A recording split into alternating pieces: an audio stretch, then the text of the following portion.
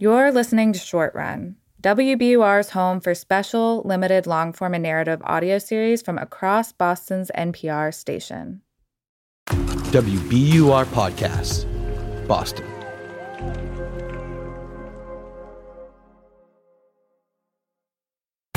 From Here and Now and WBUR Podcasts, it's The Great Wager. I'm Scott Tong. You are listening to part 2 in this series, so if you're in the wrong place, stop and zip back to episode 1.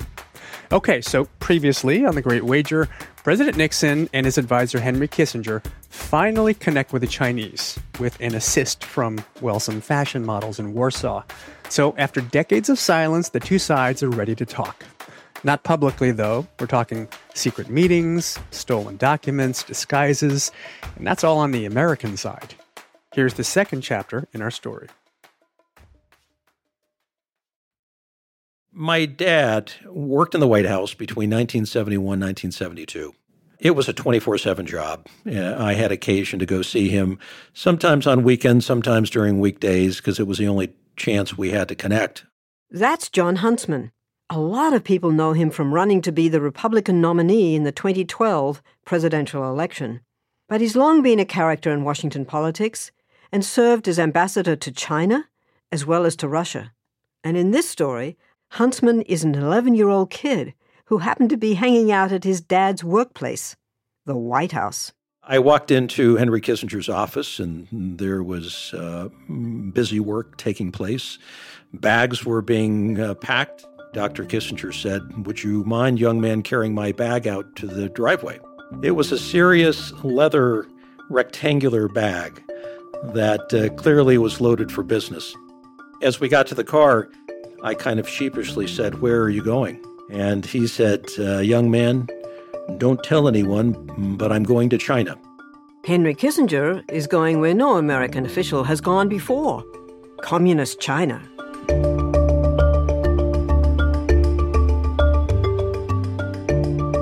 I'm Jane Perlez, and this is The Great Wager, how Richard Nixon and Henry Kissinger made friends with China 50 years ago, and how it's all falling apart.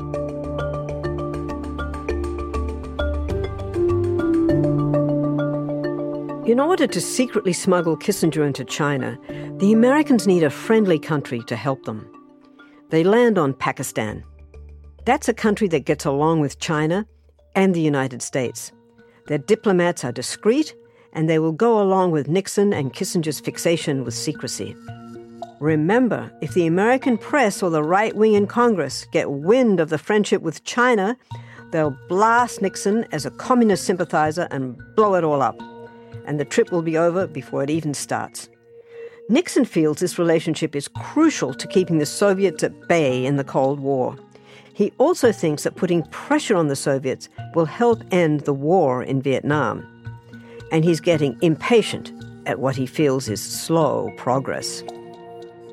Nixon tells Kissinger in April 1971, "We're playing for very high stakes, and we have very little time left, and we can't diddle around."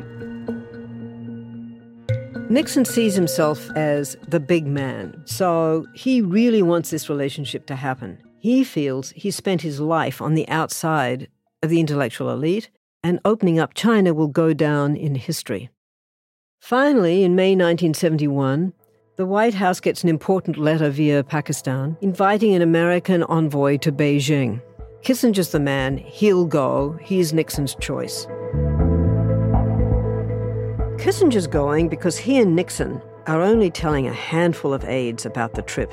Kissinger is a crucial first step in arranging a meeting between Nixon and China's leader, Mao Zedong. But he's no China expert. He spent most of his career at Harvard, concentrating on Europe. He would later own up to this on the late-night television show with Dick Cavett. I knew nothing about China. That's a great qualification for a secret mission, but it happens to be true. Kissinger's figured out that he's going to go to China via Pakistan, but he needs help in how to actually do it. He's actually got the perfect person to help him. A crusty former FBI agent named Joe Farland, who at this time is the ambassador to Pakistan. In order to get Farland's help, Kissinger has to personally tell him what the trip to China is about. He just can't do it over the phone, because this is secret. So Farland flies from Pakistan to Los Angeles, where Kissinger has arranged for a private jet to take him to Palm Springs. Being a former FBI agent, Farland tries to figure out where Kissinger got this jet. He notices that the ashtrays have a familiar name on them, a name belonging to one of Kissinger's many celebrity pals. Fly me to the moon, let me swing among the stars. None other than Frank Sinatra. Is like on Jupiter and Mars. When Farland gets to Palm Springs, Kissinger is in full vacation mode. He's out on the patio, short sleeves, drink in hand. Farland would later recall their conversation in an oral history.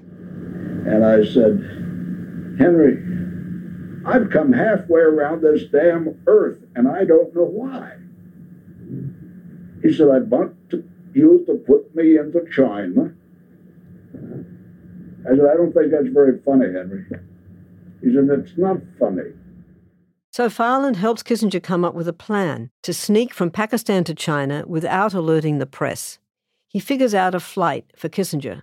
It's over the Himalayas, just 4.5 hours, and he figures out a disguise. Nothing fancy, by the way. A fedora and sunglasses. They were so damn secret, I don't know whether they even talk to each other sometimes. Nobody knows about this trip. Farland's told that he can't even tell his boss, the Secretary of State. Kissinger and Nixon want the bare minimum of people to know. And then right before Kissinger is set to leave, something huge happens. A historic government leak. This weekend, portions of a highly classified Pentagon document came to light for all the world to see. The Pentagon Papers, a detailed account exposing the secrets of U.S. involvement in the Vietnam War. It mostly implicates prior administrations. But a government leak is a government leak. And this is just what Kissinger and Nixon fear the most. They go ballistic. I just start right at the top and fire some people. I mean, whatever department it came out of, I'd fire the top guy. According to people in the Oval Office, Kissinger slams his hand down on a table. To Kissinger and Nixon, this is proof that members of their own government can't be trusted, and foreign governments, including China, will think America can't be trusted at all. After several weeks of intense studying and plotting, Kissinger is set to go. He tells the press and other people in the White House this is just a routine tour to Asia. Doesn't say anything about China, goes to a couple of countries, then he lands in Pakistan. There, he feigns a stomachache. He says he needs a few days to recuperate. This buys him the time he needs to get to China undetected. A Pakistani diplomat drives Kissinger to the airport at 3:30 a.m. for the flight to Beijing. It's pitch dark. The diplomat doesn't even trust his own chauffeur to drive Kissinger. So instead of a government limo, he takes his teenage son's VW Bug and stuffs Kissinger in the back. When Kissinger's security detail gets on the plane, there are 4 Chinese people in the front cabin. One of the American Secret Service agents even goes for his gun. But they avoid a shootout. The plane takes off with Kissinger on board. He gets to Beijing without anyone from the media knowing. When he lands, it's morning. It's hot and sweaty weather, summertime. Kissinger is starry-eyed. 600-year-old palaces, perfectly symmetrical gardens. Kissinger is impressed, he tells colleagues later, when he's served caviar for breakfast. So it's one of those few experiences you have when you are an adult which have some of the quality of childhood about them, that everything is totally new and everything you saw was an experience you hadn't had before. The first thing Kissinger finds out when he lands is that the Chinese have been upset about something. They've been insulted by Nixon's insistence on secrecy. Is he ashamed to be dealing with China, they ask? But they get over it. Kissinger meets with Premier Zhou Enlai. Kissinger's skeptical of Zhou. Zhou is, after all, the second in command to the hardline chairman, Mao Zedong. But in the end, Kissinger's totally charmed. In fact, Zhou Enlai was ideologically very hostile to us. And had he lived, and in the long evolution of history, In 20 years, we might again find ourselves on opposite sides. At that particular moment, he was a man of extraordinary intelligence, one of the most intelligent people I've ever met. The talks go surprisingly well. Kissinger entices the Chinese by telling Zhou that he will share information about the Soviets that will help the Chinese with their border struggle. There are sticking points, though. The big one is Taiwan, the island off mainland China, that the communists claim is theirs. Nothing is decided on Taiwan, except to put it on the back burner. Kissinger tells the Chinese what they want to hear. He even suggests that history may be on the side of China's claim for the island, something that's totally at odds with American policy. And the Americans get nowhere on Vietnam. After 17 hours, the Chinese and the Americans agree. Mao and Nixon, the big men, can meet. They'll make the announcement simultaneously. This will be the historic moment Nixon has been waiting for. Kissinger sends a message home. Eureka! Success. Not everyone is going to be happy about this announcement. The Pentagon brass is definitely unhappy with the new ties with China. Nixon and Kissinger have shut the Pentagon and the State Department out of the China trip completely. So the Pentagon plants a spy, a Navy yeoman, on Kissinger's plane home from China. The yeoman steals notes from Kissinger's briefcase while he's sleeping. Nixon is pretty mad when he's briefed on the leak later that year. He's saying, "Can I ask how in the name of God do we have a yeoman having access to documents of that type?" Luckily for Nixon, the content of what the yeoman stole never becomes public. But it shows how the American government is split internally, Pentagon versus White House, about a relationship with China. There will be rocky waters ahead. Finally, Richard Nixon can tell everybody his big secret. He announces on live television that he'll go to China. Good evening. I have requested this television time tonight to announce a major development in our efforts to build a lasting peace in the world. The news goes out simultaneously in very different contexts in China and in the United States. Americans see Nixon on color TV.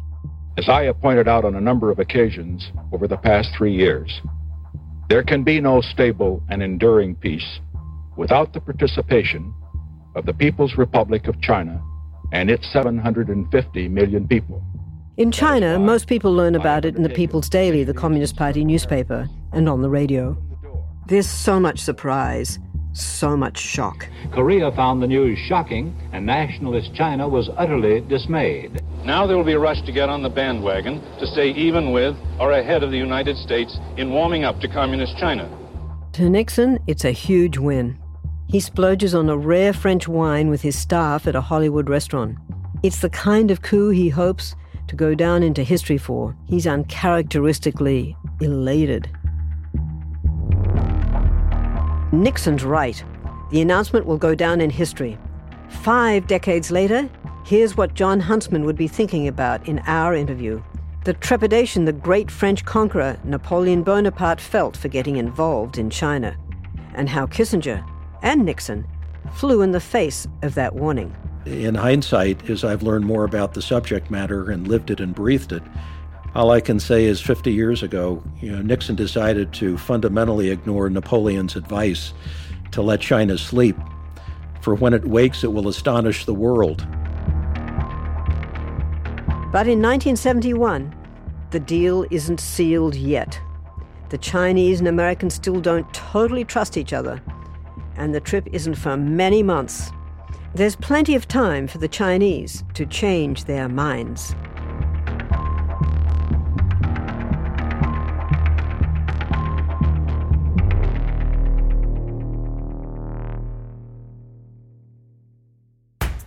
The Great Wager is brought to you by Here and Now and WBUR Podcasts. Our series was reported and narrated by me, Jane Perlez, and produced by Grace Tatter. Editorial direction from Scott Tong and Jeb Sharp. Sound design by Paul Vikas and engineered by Mike Moschetto. Our executive producer is Ben Brock Johnson.